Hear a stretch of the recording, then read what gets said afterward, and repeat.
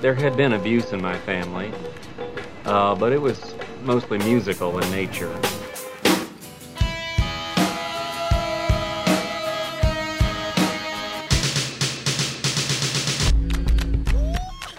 Are you ready to get your world rocked? Ready! Are you ready to get your mind blown? Do it! 1, 2, 3,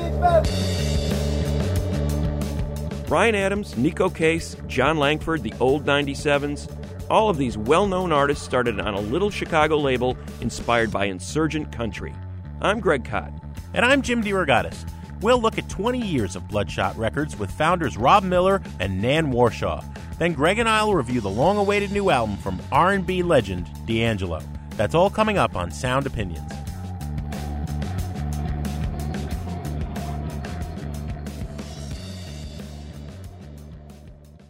This is Sound Opinions, and later on in the show, Jim, you and I are going to review the new D'Angelo album, and we have been waiting a long time, more than a decade, to say those words. Yes. New D'Angelo album. Voodoo came out in 2000, one of the most acclaimed albums of its time, and then nothing until now. We can't wait to review this new record. But first, we have some music news.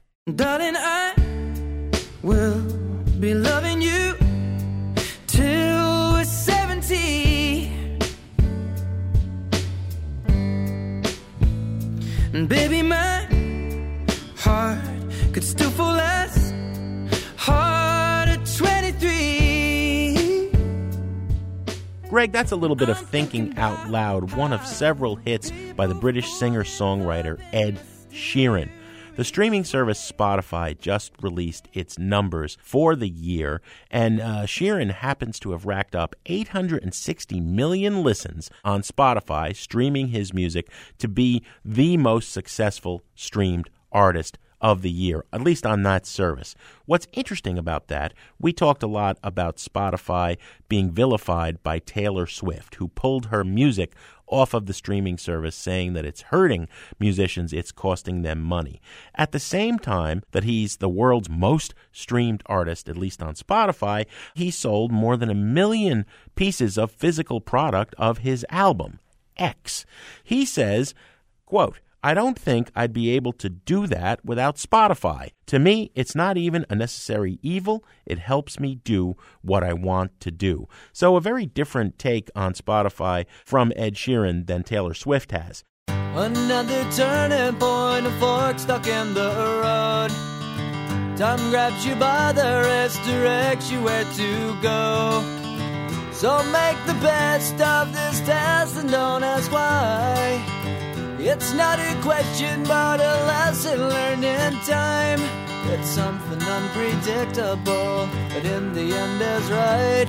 I hope you had the time of your life. That is Green Day, and yes, they are having the time of their lives right now. They've just been inducted into the Rock and Roll Hall of Fame. The 2015 class has just been announced. Green Day at the top of the list, along with Bill Withers, Lou Reed, Joan Jett, Stevie Ray Vaughan, and the Paul Butterfield Blues Band. Green Day, it's notable, Jim, is the 48th act to be inducted in the Rock and Roll Hall of Fame on its first year of eligibility. First year up and they get in. Exactly. And when I think first year up, you are thinking a band for all time. To put it in baseball terms, Willie Mays level talent. Is Green Day a Willie Mays level talent? I would argue not. So, Jim, I know that you've gotten a ballot in past years. Basically, you get a dozen names. And on that list, in addition to the groups and artists that got in this year, are such names as Chic, Kraftwerk, Nine Inch Nails, NWA, all of whom were denied this year, all of whom, I would argue, deserve to get in there ahead of Green Day on its first year of eligibility. They're like Babe Ruth or what, Mickey Mantle? Is that a ball player? Very good analogy. Kraftwerk certainly Willie Mays level, Babe Ruth level talent in terms of innovating in electronic pop music. Chic, I don't know what else Nile Rodgers has to do to prove his influence on R&B and music in general over the last 30 years. He has to have been popular in San Francisco in 67, 68 when Jan Wenner, the founder of Rolling Stone and the continuing publisher of Rolling Stone, that's all he cares about. That's why Butterfield is in and something like Chic is not. There is a level of mystery to the process that certainly indicates that the Caucasian rock and roll guitarist is preeminent preeminent in the Hall of Fame voting at the expense of R&B, Yeah. hip-hop, electronic music, metal. Correct me if I'm wrong. Did we not have a guest from the Rock and Roll Hall of Fame on the show last year, and he promised that it was going to get better? He did promise it was going to get better. It hadn't gotten better. This year we have Ringo Starr being honored for an award for musical excellence Now, this as is- a solo act. As a solo, I have defended Ringo to the core of my being as a great drummer. Of course, Sure. he's already in as the Beatles. But Ringo as a solo act? Can't happen. When they call your name, will you walk right up with a smile on your face? Will you cower in fear in your favorite sweater with an old love letter? You know you could, and I wish you would come pick me up. You're listening to Sound Opinions, and that's the song Come Pick Me Up, written by Ryan Adams and performed by Superchunk. That song, along with a whole slew of others, is featured on a new compilation called While No One Was Looking, toasting 20 years of Bloodshot Records. This venerable label, which pioneered alt or insurgent country, started here in Chicago in 1994, and in that time it's helped define a movement. Nico Case, Ryan Adams, the Old 97s, Lydia Lovelace, John Langford, Justin Towns Earl, just some of the names who have called Bloodshot Records home. A home that was built by co-owners Rob Miller and Nan Warshaw. And Rob and Nan joined us recently to talk about the history of Bloodshot, including the release of one of its biggest breakouts, Ryan Adams' Heartbreaker. And we also wanted to know why they continue to release records in what is today a very different music business. The conversation began with Nan Warshaw relaying how the label started. Legend had it a business plan was scribbled on a cocktail napkin. Well, I think it would be presumptuous to call it a business plan. It was a list of bands in Chicago at the time that were playing in the underground and punk bars that we were frequenting. And those bands all had some thread of underground country or roots forms running through their music. And so that list of bands ended up being what became our first release for A Life of Sin, Insurgent Chicago Country. And that really was a snapshot of the Chicago scene at the time. So the underground of the underground, really a subgenre of independent music in Chicago at that time. So the whole purpose was documenting bands that you felt weren't being documented, I would imagine. Yeah, there was this, you recall the mid-'90s. We recall the mid-'90s. Presumably. All too well And, sometimes. Better than others. Yeah. And Chicago is being touted as perhaps the next Seattle with everyone from the Smashing Pumpkins and Liz Phair and Urge Overkill and even bands like, Loud Lucy and things like that. Everyone was getting signed. There was this whole other kind of music that was going on that we were seeing at Phyllis's or Lounge Acts or the Deja Vu or places like that was being completely ignored. And we thought, why not document this little scene and perhaps get into a few shows for free? Well, just beyond Virginia's southern border is the land that I am happy to call mine. And I was raised in a house of brick and mortar in the red clay of Central Carolina. You put out the compilation, which did document an undocumented scene at the time. Was it the feeling was this is going to be like a one-shot kind of thing, or did you feel like, hey, this is the beginning of a label, we're going to sign bands and everything? When did that sort of become the way to move forward for you guys? There was absolutely no expectation of anything beyond that first record. We had no idea what we were doing. We organically felt our way along, getting the album into stores and into distribution channels and sending it out to writers. And I was taking the Brown line down to the Harold Washington Library to go into the telephone book room to look up clubs and record stores around the country in like Louisville or Tallahassee and writing down the addresses and then sending them CDs, and no idea what would happen after that. We were just concentrated on getting that record out. That said, we knew that we had to look serious and professional to get the attention of writers. And so, we wrote up good press release and one sheet and tried to look like a serious label, even though we certainly weren't there yet. Tried to look like a serious label, but believe me, says the woman with purple hair. It's amazing. Well, there were so many indies, not only in Chicago, but the rest of the country. Were there any role models for the way you thought, hey, if they can do it, we can do it? Bands would always say, hey, if the Ramones can do it, we can do it. What were your role models for an independent label in Chicago? Well, I think if you are a label in Chicago, the shadow cast by Touch and Go is a pretty large one.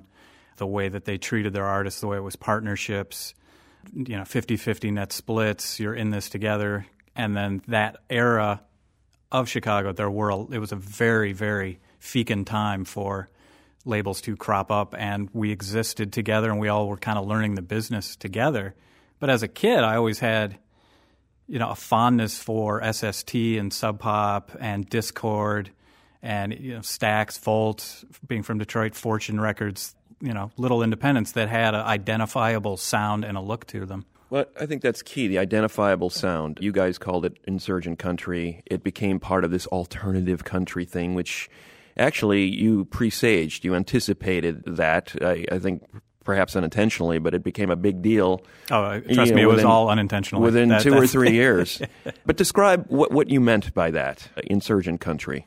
Well, at the time, there wasn't much of an acceptance or an awareness that rock bands or punk bands could take elements of country music and graft them into what they were doing, or that you could love Johnny Cash. The C word just carried such a huge stigma. It was a wall. And people wouldn't write about it. People wouldn't play it on their shows. Clubs wouldn't book it if you had that C word there. So we put, just rummaging through the thesaurus, trying to find a word that gave it a bit of an edge that made people realize that it wasn't Billy Ray Cyrus. And then the other hand, that it had that edginess that would get us into independent books, independent record stores. Way out west in a field there's a shack, and the shack is a woman with a monkey on her back. The monkey spends time keeping track of what we do, and the woman tries to keep it all straight. She's made a list and checked it twice and checked it once again. She's got to find out where you're going and where you've been. She lies awake at night.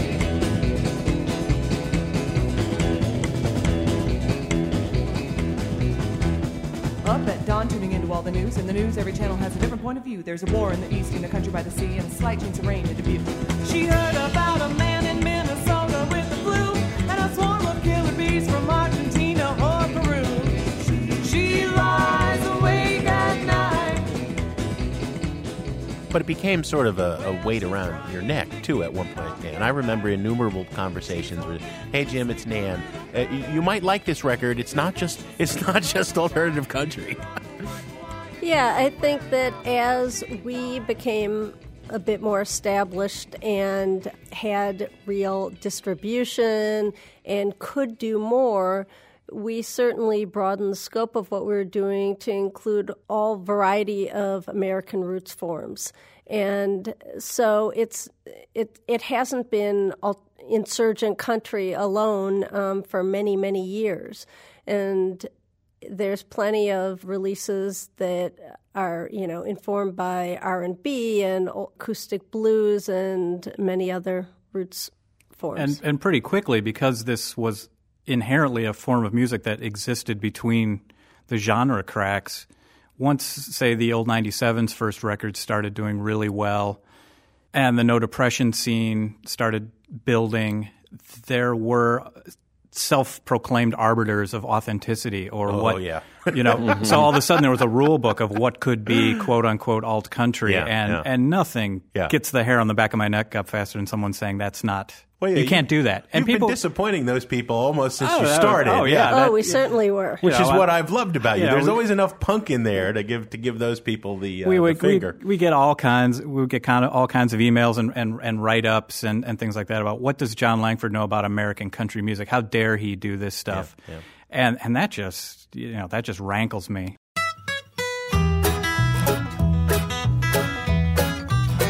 He spends his days watching the horizon, sees the night. If Before the sun goes down, he sees the storm. Before the clouds have gathered in shadows as they move across the ground. So John Langford, this Welshman who has this incredible affinity for American roots music, especially country, right? As if he was the lost member of the Carter family, a mainstay on Bloodshot for 20 years. Absolutely, and what a thrill to have a guy whose records, as the Mekons, are all over my record collection, and now he's on our label. We get to represent him for a long time and be part of this journey that he's on. And everyone looks at him as an outsider, but that's where the change comes from. That's where the interesting stuff happens. That's where the music as discovery exists and keeps it thrilling for us. I mean, right now we look, with the benefit of hindsight, we look back on Johnny Cash, Hank Williams, Bob Wills, the Ramones, the MC5, all these kinds of bands. They're a part of the canon of music history. But at the time, they were rank outsiders. Yeah. And they were doing stuff in between what was acceptable at the time. Well, and of course, all that great country music came from the Scots, Irish, British Isles immigrants who came here, right? So there's elements of that always. To me, John is the great missing link. Oh, I would agree that John is a missing link, yeah. Oh, something. There's a link missing somewhere. There's a lot of missing, yeah. Well, I love the fact that Bloodshot has sort of been this ancillary label of sorts for Mekons, various Mekons over the years, not just John Langford, but Sally Timms, Rico Bell. I would love to hear you talk a little bit about the Pine Valley Cosmonauts project, which Langford was heavily involved in, which had a political consciousness as well as a lot of things that Langford is involved in actually do. I mean, people do sort of look at John as this bon vivant who, has a great time on stage and, is drinking with his fans, but at the same time there's a serious political edge to the man's work. And the Pine Valley Cosmonauts records in particular had a big role in helping overturn the death penalty in Illinois, right? Absolutely. Yeah, the Pine Valley Cosmonauts Executioner's Last Songs records, raised tens of thousands of dollars for the Coalition Against the Death Penalty.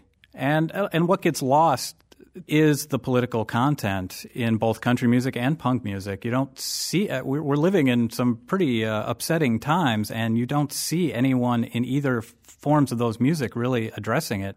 Yeah. And those Executioners albums generated by far the most hate mail we got. I think John Langford also helped set a great example for us of how hardworking you can be and do what you believe in without compromising your ethics. And that has been something that's allowed us to continue enjoying what we do, because we haven't been, willing to do things that may have been more financially profitable if we weren't comfortable with it. I wanted to walk away from you. I wanted to do what was right.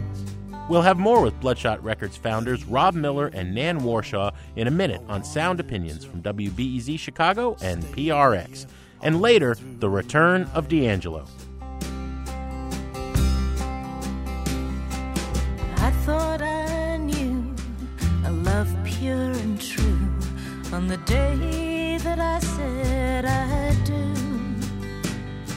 For better or worse now it seems like a curse, but I didn't say that to you.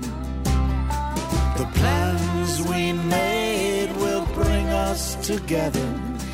Together we'll walk down the aisle one day. We'll fix our mistakes and we'll have forever if we follow the plans we have made.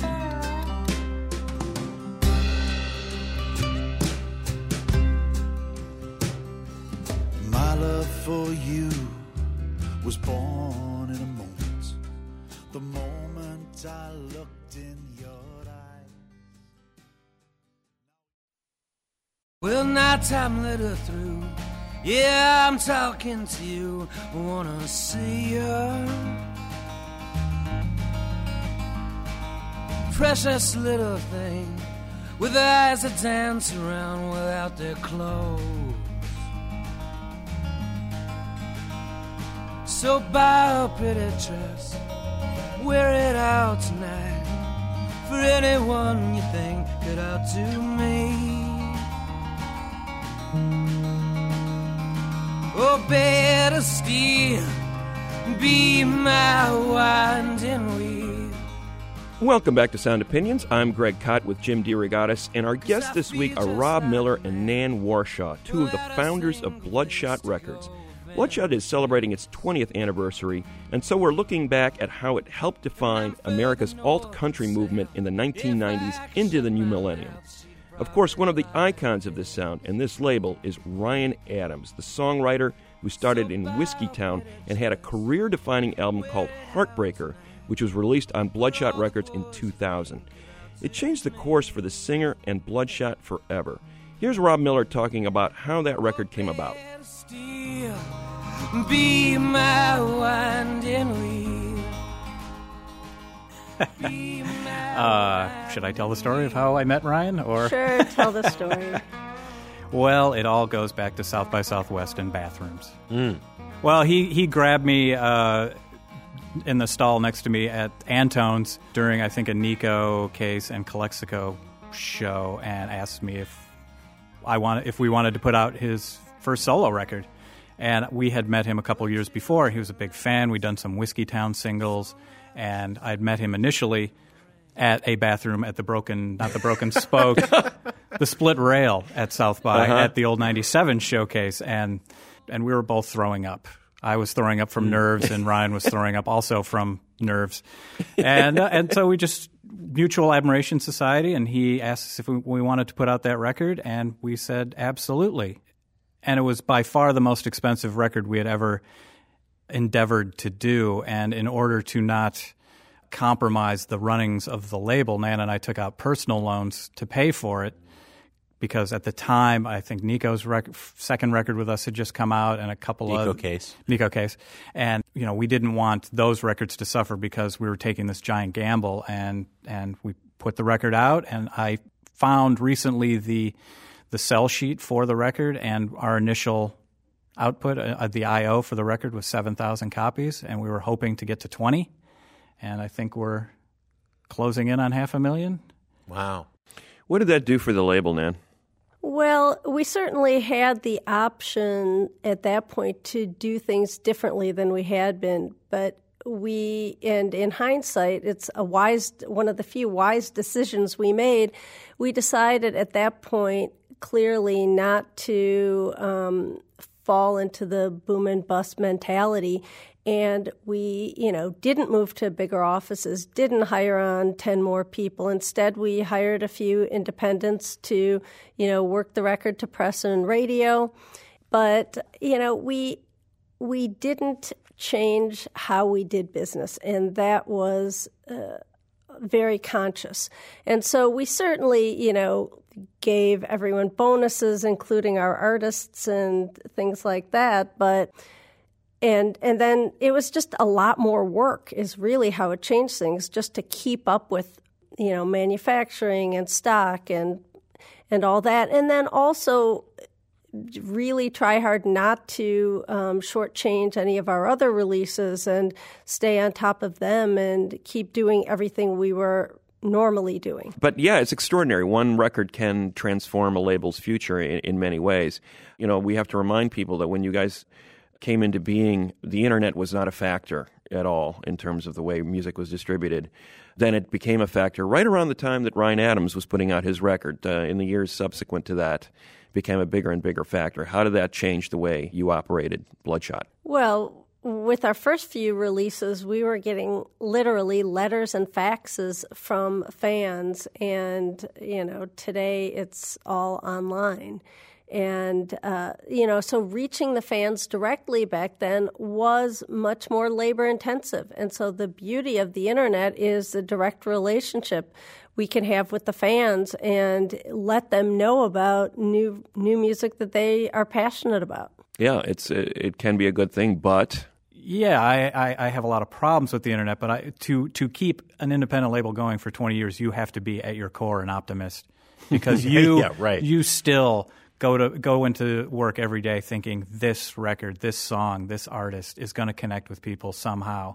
And the great upside for the web is that, the kid in Fargo or rural wherever can now access this music that maybe they've heard of somehow or maybe never heard of. They can just go rooting around. They don't have to rely on, the Kmart or the faceless giant store. I mean, the great thing about the web is that it completely obliterated that wall between the manufacturing record, the oligarchy and the fans.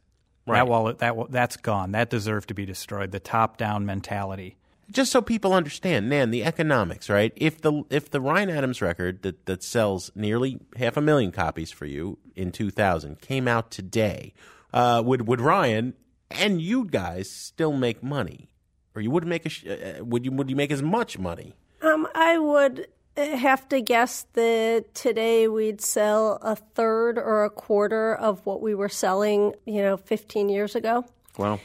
And so we have to work smarter and harder just to make some of the same money we did before.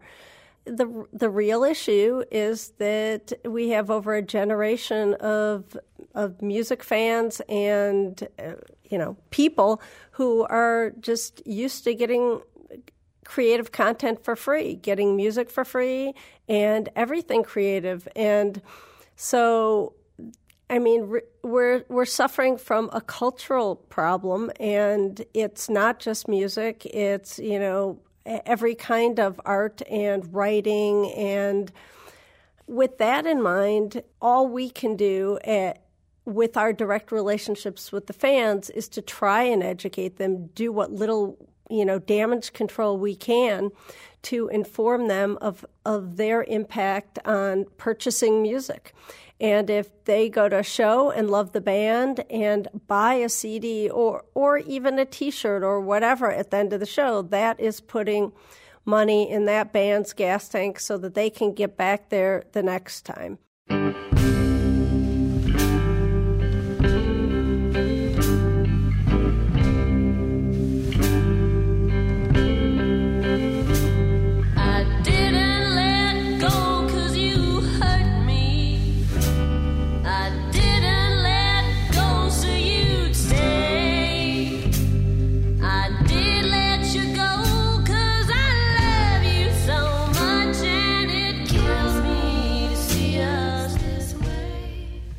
And what's interesting to me is you've provided a foundation. I think what's forgotten, lost in a lot of this, we see bands like Radiohead, Prince, etc., experimenting with different distribution models.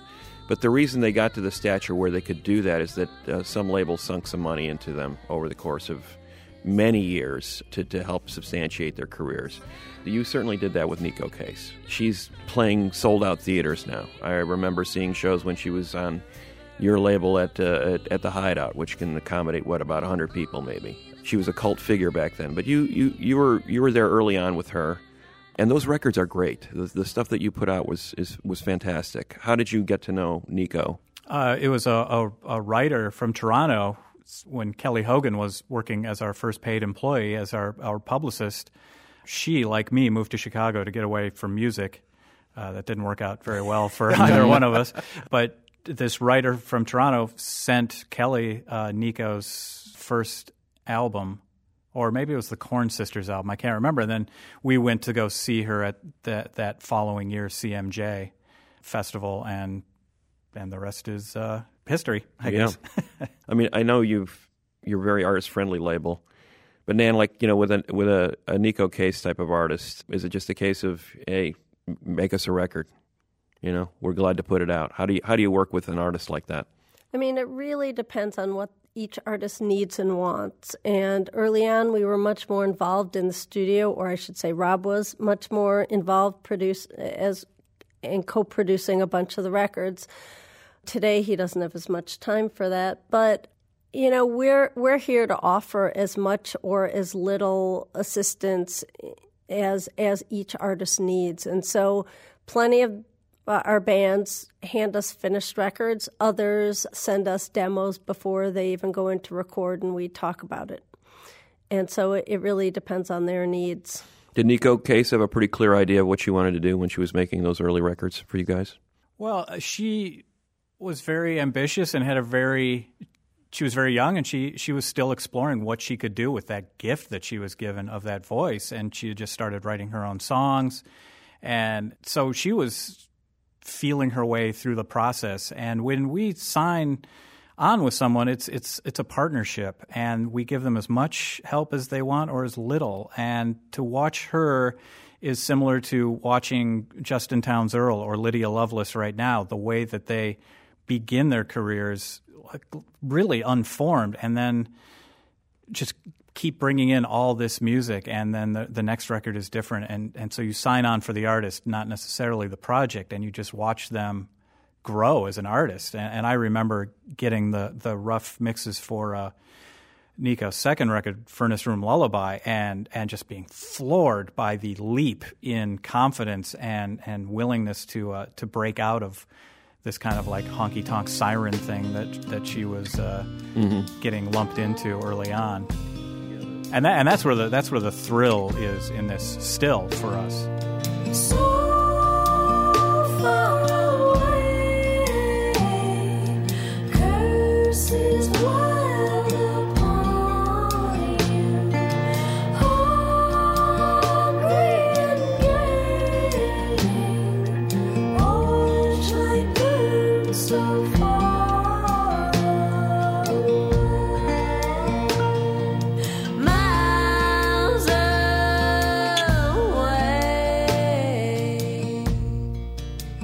Is there a flip side to that? Nan, you sign on for the artist, not just the project, and then sometimes the artist leaves and goes on to bigger things. That's got to hurt a little. It all depends on how it happens, and yes, it can be bittersweet, but if they are better served somewhere else, then they should go somewhere else. If we're not the best home for them, we don't need to keep them, Mm-hmm. So it's really about the right fit all around. I mean, ultimately, somebody moving on to a bigger label that's a success. Yeah. You're wanting to get this music that you believe in and this artist you believe in front of more people. Mm-hmm. And we're not in the business by temperament and by design to be a giant label that has tour buses and can fly people overseas to do, a press junket or stuff like that. We're spending their money. We're very conscious of that. So we keep things pretty simple. And if they want to take that chance, for everyone that goes on and succeeds, there's another band, like Alejandro Escovedo or the Bottle Rockets who have gone through the major label meat grinder and are like, I'd rather sell 20% the number of records and make triple the money and have total creative freedom. Yeah, and be with people I enjoy working with. Right, they call us and we pick up the phone. Or I don't pick up. I never pick up the phone. I pick up the phone. Nan picks up. We're talking to Rob Miller and Nan Warshaw of Bloodshot Records. All right, so let me put you both on the spot. Not the record that you think is best, but the record each of you individually is proudest of. I'm going to let Rob take a stab at that This is first. the music industry. And on our side of it, there's no room for pride. We're proud of so little. You got That's been washed out of us over 20 you got years. into it with completely idealistic. obliterated the pride. I think that's also one of the things that has kept us going all these years is that there is no one moment that I personally look back on and go, that was it. That was the show. That was the record. Because then you're kind of measuring something that happened in the past, whereas we're still very forward-looking. That's why this new record isn't really it's not a retrospective at all. Well, all right. So let me flip the question around. So we've talked about many bands that are well known. Old 97s, and certainly people know of Langford and Timms and the whole Mekons family. Ryan Adams. We've had Lydia Lovelace on her way up on the show, right? Put the spotlight. That was a softball question, you two, and you both, wiffle balled it there. Put the spotlight on an artist that you're really proud of that maybe hasn't gotten as much attention as a Ryan Adams or a Nico Case. That is very easy for me. That question is very easy for me. Put that way, it would be a record that we did with the Pine Valley Cosmonauts and Roger Knox, an Aboriginal Australian country singer that John Langford put together. And Roger Knox is, as I said, an Aboriginal Australian country singer. Country music came to Australia during World War II through GIs, and the incredibly oppressed Aboriginal people of Australia took this music as a protest form and did all these amazing heartbreaking, hilarious, resilient, hopeful songs that are unrecorded. And Roger Knox is one of the last people still performing them and a repository of these songs. John has been collecting the lyrics and music of these songs, and we were fortunate enough to go over to Australia a couple of years ago and record with Roger. And it was, I'm getting the hairs on my arm. It was an incredible experience to be in that studio with Roger Knox talking about how his mother was taken away from him to be Christianized because she was fair-skinned. And, in America we have a very uncomfortable history with this stuff as well, but we can kind of inoculate ourselves by saying, oh, that was 150 years ago, or that was all. This was very recently. A generation ago. And he would break down during some of the songs, and we were breaking down. It was, and to get it out there, to have that document, I would love for everyone to hear that record, because it is a heavy, heavy, beautiful, hilarious, resilient record. Stranger in my country, stranger in my land. Today there's somewhere no account, tomorrow's something grand. I doubt if you'd agree with me, or if you'd understand. Till that day for guys like me, I'm a stranger in my land. Nan, top him. Well, I don't know that I can top him. But I have to say then that being able to work with Barence Whitfield and the Savages has been pretty incredible. They were a band that Rob turned me on to when we first met, and they've been around for much longer than we have, and in many ways paved the road for what we do. And today, they still put on a fantastic, energetic live show and are making outstanding records. And it's that combination of the, punk attitude and great punk rock guitar playing mixed with the roots elements, the soul and the energy that comes through. And very few artists that are that high energy on stage and that fantastic are able to translate that to recording, and I think that Barence Whitfield and the Savages have made that possible. You know she got a Sunday punch. You know you got a face to paint. Kiss her hand or kiss the canvas, and love you through the standing eight. I'm the corner man. I'll show you what you're doing wrong, Lord. The label has continued to find excellent singer-songwriters over the years. I mean, you're home for Robbie Fulks, who I think is one of the great underrated, songwriters of the last 20 years. But, the new breed, we mentioned Lydia Lovelace and Justin Townes Earl. I think we're talking about a new generation of people who are delivering really sophisticated songwriting under sort of a gutsy, rootsy vibe, This seems to be like a way forward for the label. Rob, do you ever think you're going to run out of bands or out of artists that are going to be inspiring enough for you to want to create a label? It doesn't seem like there's any chance that the well is going to run dry anytime soon. Well, yeah, I'm always paranoid about that, but then it happens, and you know it when you see it, or you know it when you hear it, and it's that jolt of electricity that I felt the first time I saw the Mekons. It's there. The first time I saw Justin Townes Earl, I didn't even really know who he was. I knew the last name, but that actually was a strike against him in my mind. I was like, oh, great, another son of somebody famous. Most have not fared well. Exactly. And halfway through the second song, I was absolutely smitten. It's a shame, babe, nothing that you could do. Things change, babe, such as my feelings for you.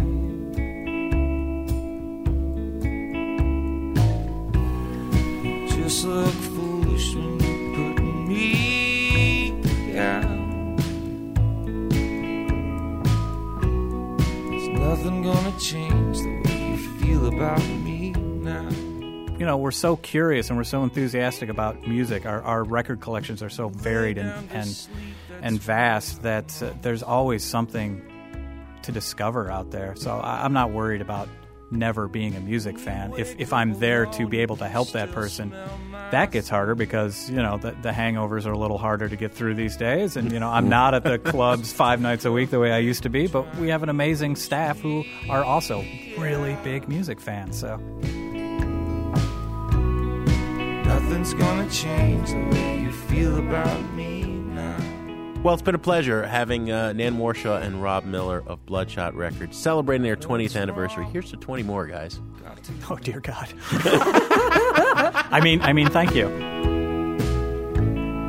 I said some things that I shouldn't have said. Now we want to hear from you. What are your favorite Bloodshot albums? And how has this sound changed over 20 years? Give us a call on our hotline, 888-859-1800. Coming up, it's been 14 years since Voodoo came out and sent shockwaves through the world of R&B. Now we have D'Angelo's follow-up. Our review is coming up in a minute on Sound Opinions from WBEZ Chicago and PRX.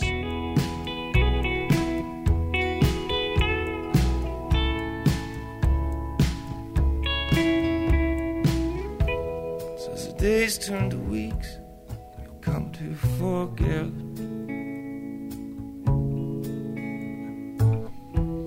The broken heart you thought would always be will mend. Pack up, baby, try and put me out. Nothing's gonna change the way you feel about me now.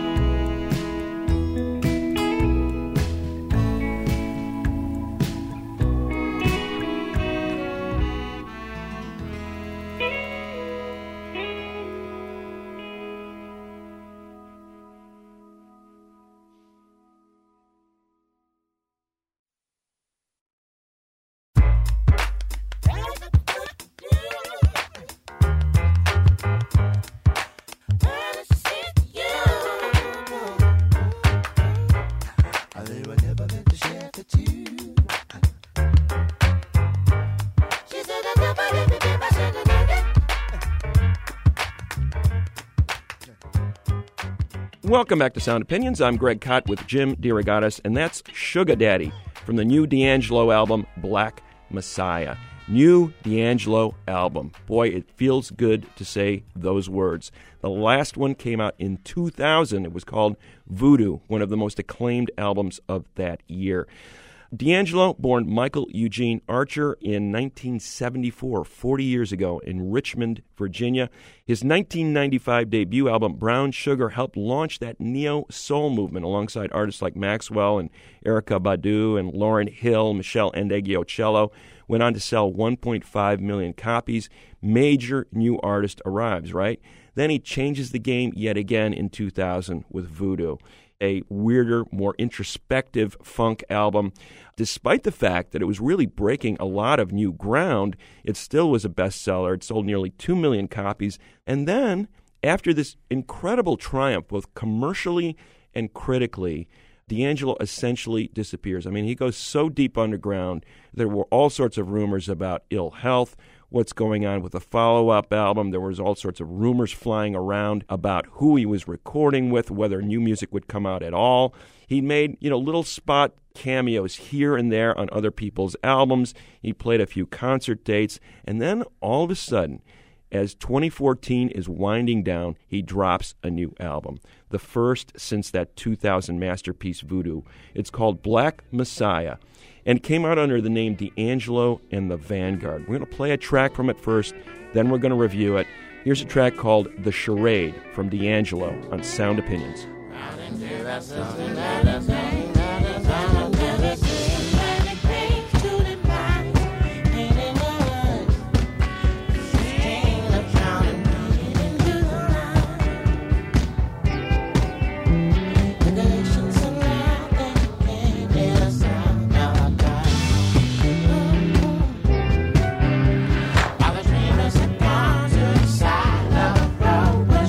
Lay on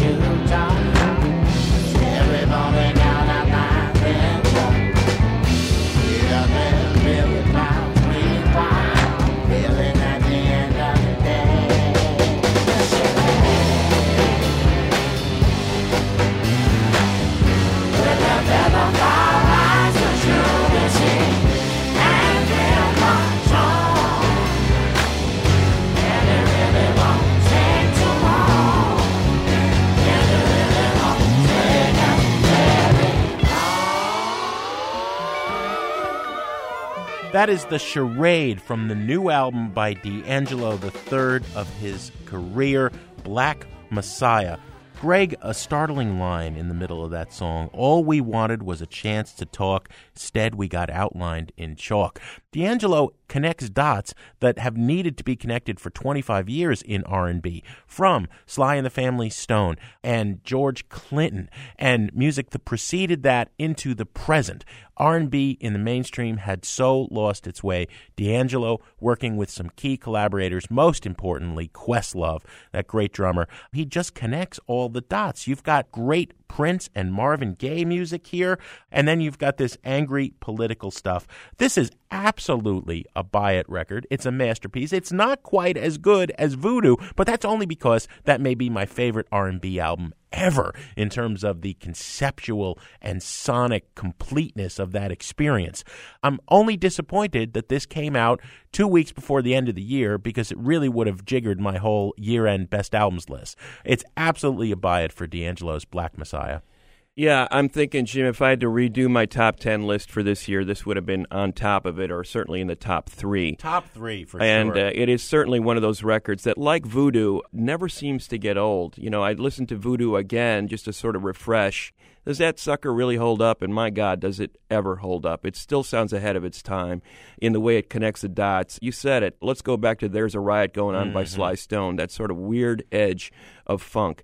The one thing I love about D'Angelo, and this record, it should be pointed out, doesn't really sound like anything else out there this year or in recent years, because of the way he's able to bring the grime in to this music. It's layered, it's beautiful, but there's also a sense of, I don't mind a little smudging. I don't mind a little dirt in these grooves. You know, that has the attitude of Sly and Clinton and Prince during the Sign of the Times era, and Miles Davis on the corner thinking the same kind of thing.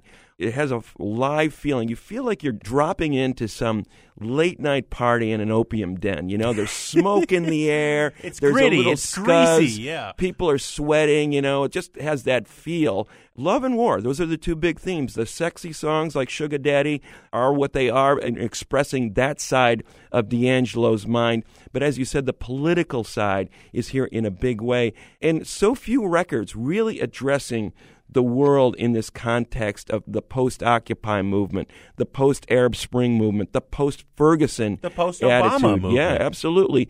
And you've got a lot of this coming through in songs like 1,000 Deaths and the revolutionary Messiah that keeps creeping through songs like The Charade and Prayer. He makes it clear in the liner notes what he's talking about here. It is not a personal statement. It is a statement about the community that he's talking about here.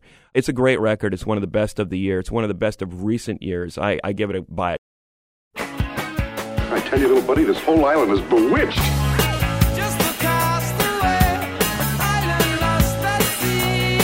Now I'm stranded on my own. Stranded far from home. Oh, come on. You remember, we were shipwrecked together. Stranded, I'm so far from home. Stranded, yeah, I'm on my own. As often as possible, we like to take a trip to the desert island, drop a quarter in the desert island jukebox, and play a track we cannot live without. Jim, you're paddling out to the island as we speak. What have we got this week? Greg, every once in a while there's like a news peg or something on our minds that spurs a desert island jukebox pick, and sometimes we just go into the stacks and start flipping, right? I got all the way to G until I found a band that I was eager to talk about that I haven't talked about yet on the Desert Island Jukebox segment, and I got to the Go-Go's. I think the Go-Go's are underrated. They were a great power pop band.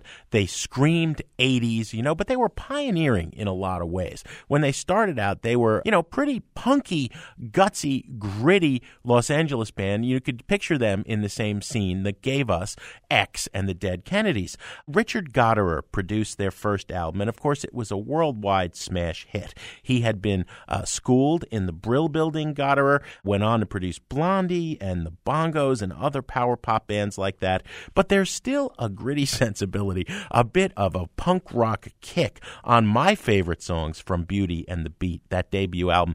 I'm going to play a song called Lust to Love. It was co-written by Jane Weedland and the guitarist Charlotte Caffey. Weedland had this wicked, sly, nasty sense of humor. This is about a female predator, basically. Somebody who was out there expressing herself with sexual abandon, who, lo and behold, suddenly finds herself in love. She never expected that to happen.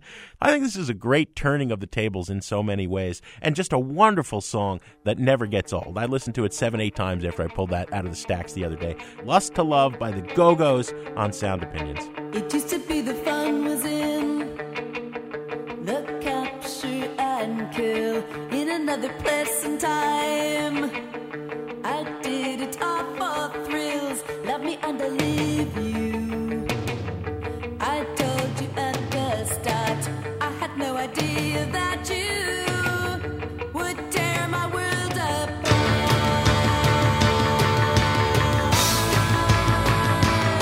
I did the one to blame. I used to know my name, but I lost control of the game. 'Cause even though I set the rules, you got me acting like a fool. When I see you, I lose my cool. Lust to love was the last thing I was dreaming of, and now all I want is just to love. Lust to turn to love. Lust to love was the last thing I was dreaming of, and now all I want is just to love. Lust to turn to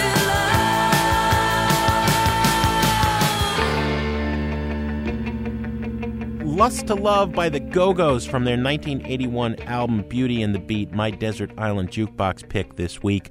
Greg, what do we got next week? Next week, Jim, it's some of our guest bands and artists who are going to the desert island and playing a track they can't live without. As always, we have some thank yous to say on the way out. Sound Opinions is produced by Robin Lynn, Jason Saldana, Anthony Martinez, and our intern, Alex Claiborne. And thanks to Adam Yaffe for recording Nan and Rob.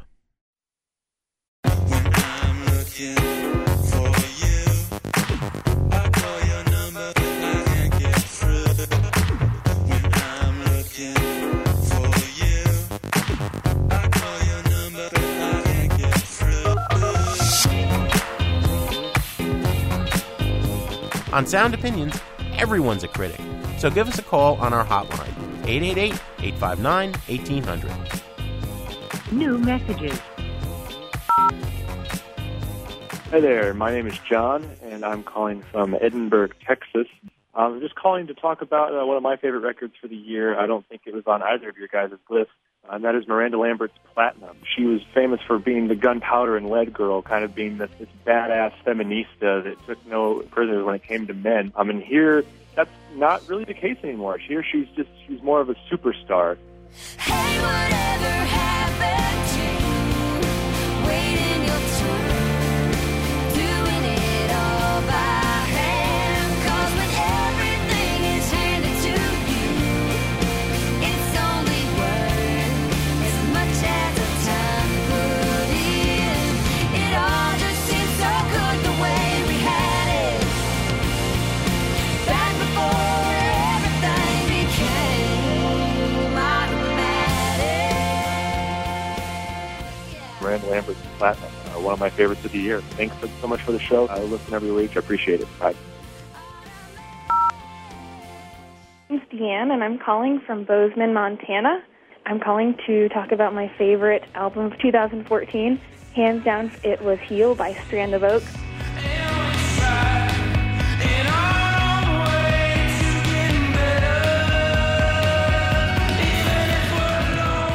Every single song tells such a wonderful story, and I feel like so much pain, emotion, and honesty went into that album.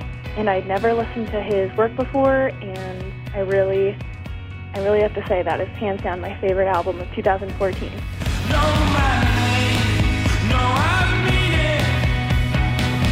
not as bad as it seems, and we try in our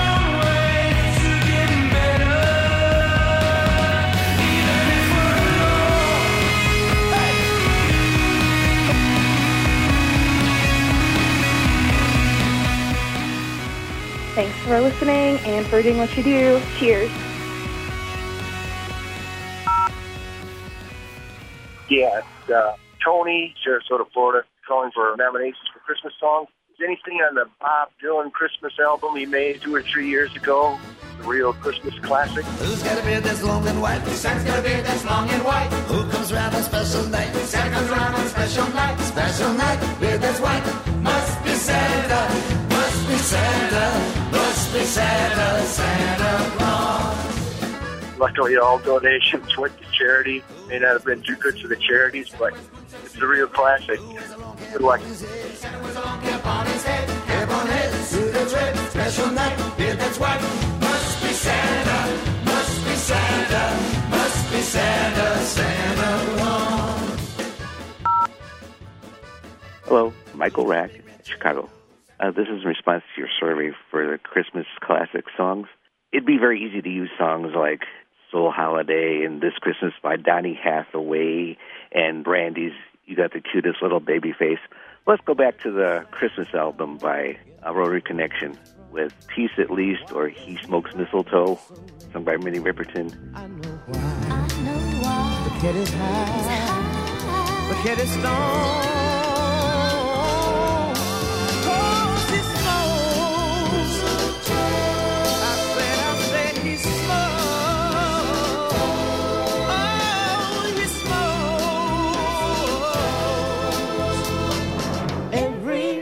Should have a piece at least once a year. And Sydney Barnes is All the World Needs Is a Little Love. And the old classic Santa Lost a Hoe by the Jug Band. Have a nice day.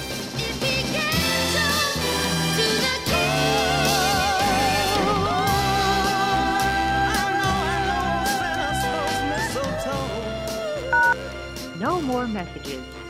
To share your opinions on Sound Opinions, call 888-859-1800. We'll be back next week on Sound Opinions from WBEZ Chicago and distributed by PRX.